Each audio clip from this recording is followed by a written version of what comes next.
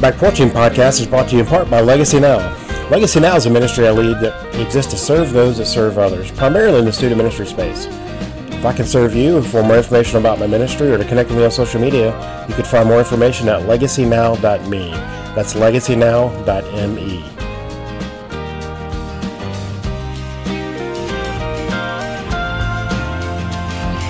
Well, hey there, welcome to the porch. It's a summer afternoon.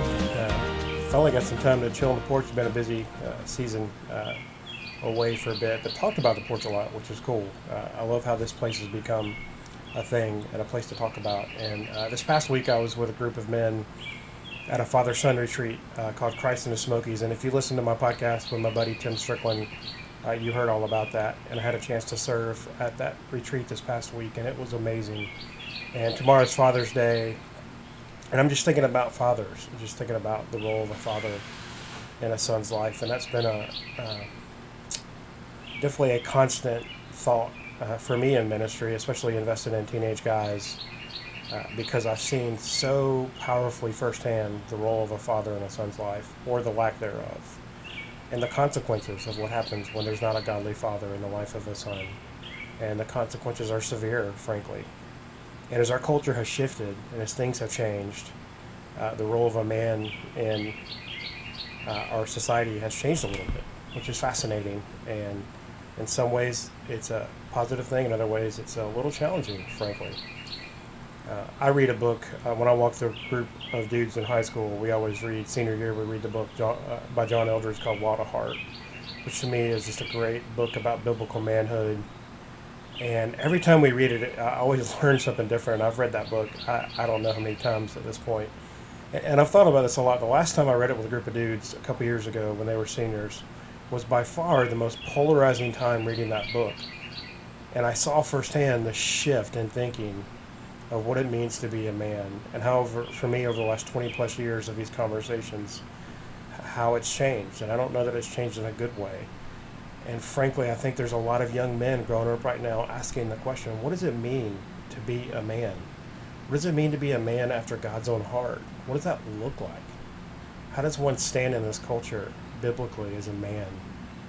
And the role of a father is massively important in that process. This past week, 12 fathers and sons went on this journey together. And at the end of it, there's a time, a special moment where a father calls his son into manhood. And I love that. If you've read the book or familiar with the book Raising a Modern Day Knight or some of those other manhood books, there's a moment where a father looks at a son and says, I believe you have what it takes. I believe you're good enough. I believe you can do this. And every young boy, every man longs for that. We long for someone to look us in the eyes and say, you can do it. You have what it takes to go out in this world and make a difference, and to survive and to thrive. We all desperately want that. And unfortunately, we all don't get it. And so we chase it. We chase it in so many places.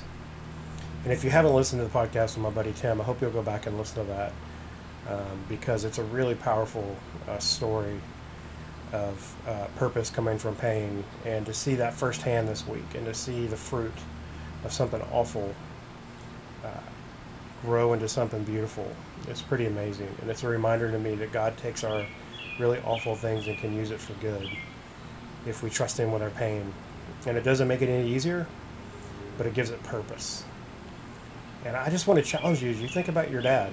You know, tomorrow's Father's Day, and for a lot of us, it's a great day. I have a great dad. My dad's an amazing man. And I'm very lucky to have the dad that I have. And as I've grown older, I realize how special my dad was. You know, when you're a teenager, you really don't get it. They're just kind of the authoritative figure or whatever, or the tall guy or whatever that is in your house. And it wasn't until I was older that it really made sense to me. Like, as I grew up, I was an athlete, but also I played music. And my dad played football, so it was easy for him to coach or to come to all my football games. But as I think about it now, it had to be miserable to go to some of my orchestra concerts. I played the bass in the orchestra. And I remember those concerts, and they weren't like, you know, symphony orchestra things. They were high schoolers playing music. And yet he was at every one. He came to every concert because he loved me, and he wanted to support me. When I started in ministry, my mom and dad have been so supportive of me, knowing the lifestyle I was getting myself into and the challenges that come. People don't get into ministry because of the financial ramifications. They do it because they want to make a difference. And they have always been so supportive and encouraging and loving and behind me as I've chased what God's called me to do in my life. And I can't tell you how much that means as a son to know that your parents believe in you and support you. It's one of the coolest things, frankly. And as you hear this and you're thinking, I know you're probably thinking about your relationship with your dad, and I hope you do. But there's a principle that Eldridge unpacks a lot, and it's in a whole bunch of different things, but specifically in What a Heart, he kind of digs into this thought that most of us, our view of our Heavenly Father is the person that we most connect that with is our earthly father. So if our earthly father is present, then you think God is present. If he's mean and disciplined or disengaged, that's the way we tend to think God is, because that's the best example we have of a man of authority. And for many of us, maybe that's a good thing, and for some of us, frankly, it's a challenge to wrestle with seeing God as the perfect father, because as we get older, we realize that our dads are sinners too, and they've got crap in their life just like we have crap in our life, and they're not perfect, and they don't do everything right. They might not handle relationships right or money right or whatever, and there's things that happen in their life that are a mistake. And if you hold them up as a deity, you're going to be really let down. And for some of us, there's a wound that happens in life because we want our dad to be perfect, and they're not. And there's a challenge that comes with that, isn't it?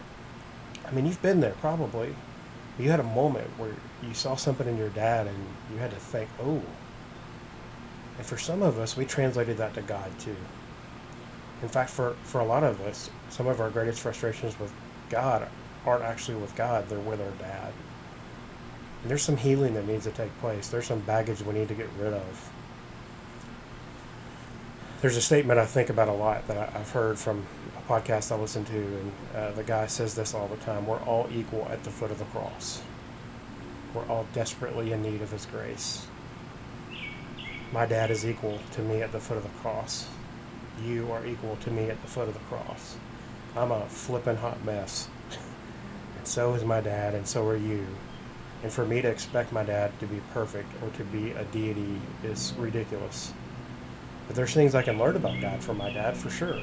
But I can't project the image of God on my dad. And for some of us, golly, that is the journey of our life. It's the reason some people run to addiction or run away or hold a grudge because of something our dad did or didn't do, or did or didn't say. And for all of us along the way, there's a point where we have to find grace in our heart for our dad, just like there's grace in God's heart for us. But also understand that our God is a perfect Heavenly Father. He is perfect. He never leaves you. He never forsakes you. He is always for you. In fact, for me, as I've gotten older, I reflect on my life and realize the only constant in my life, from the moment I said yes to Jesus to today, has been the fact that God has always been with me. He has never left me. Even at my worst, he has always been with me. He knows everything about me, which is scary, yet he still loves me.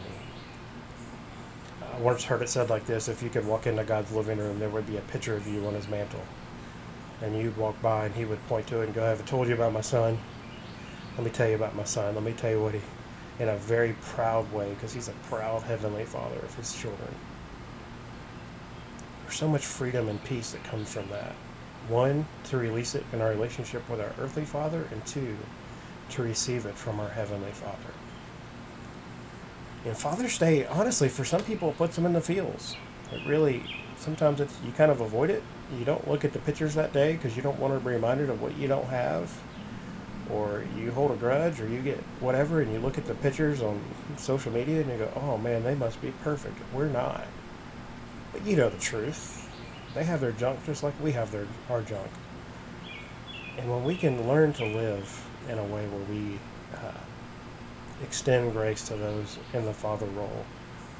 And it's funny because when you're little or a teenager, you think they have it all together, and as you get older, you realize they're figuring out just like we're figuring out. And there's a lot of grace and love that comes from that. But boy, is it amazing to know that we have a perfect Heavenly Father. There's a verse in Ephesians 6 where Paul says, "Fathers, do not exasperate your children. Instead, bring them up in training and the instruction of the Lord." I read that again. Fathers, do not exasperate your children. Instead, bring them up in training and instruction of the Lord. I'm so grateful I had a dad like that who saw value in me engaging in church and is supportive of me engaging in things that grew my faith and in relationships that grew my faith. And exasperate is such a great word because we have such expectations. I live in a community where there's super high expectations on students for grades, for appearance, for academics, for athletics. There's so much, the expectations are so high. And I see it all the time where students are just exasperated, trying to perform and trying to be what their parents want them to be. Fathers, don't exasperate your children. Instead, bring them up in training and instruction of the Lord. The only way you can do that is if you know that. And if you do that yourself, you lean into training of the Lord. You learn into the instruction of the Lord, and you pass that on into those coming behind you. I saw that this week at Christ in the Smokies, and it was unbelievably powerful. There are memories tattooed on my heart that I will never forget from this past week. And I'm so grateful to be in a community of men that see value in engaging in those relationships in that time to create an environment where fathers and sons are challenged to be the men that God has us here to be. And I want to challenge you as you listen to this. First, what's your relationship like with your earthly father? And secondly, what about your heavenly Father? Do you see him as perfect? Are you allowing yourself to not be exasperated, but to be grown up in training and instruction of the Lord? That means you have to position yourself as a learner. That means you have to humble yourself and realize you don't have it all figured out. And the moment we get there, there's so much freedom from our perfectly heavenly Father to allow us just to crawl up in his lap and say, "Daddy, I need you and I love you." And allow him just to do exactly what he does, which is extend grace and love and purpose into your heart that only comes from him. So wherever you're at this Father's Day, I just want to challenge you. Take a minute and think about it. Think about your relationship with your earthly father, with your heavenly Father, your perfect heavenly Father, your non-perfect earthly Father, but there's grace because he's loved by God just as much as you are. And maybe for some of us, Father's Day is a celebration. It's a reminder of how much we're loved by God and by those he's put us in our life. So I hope you have a great Father's Day. Thanks for hanging out on the porch. Talk to you next time.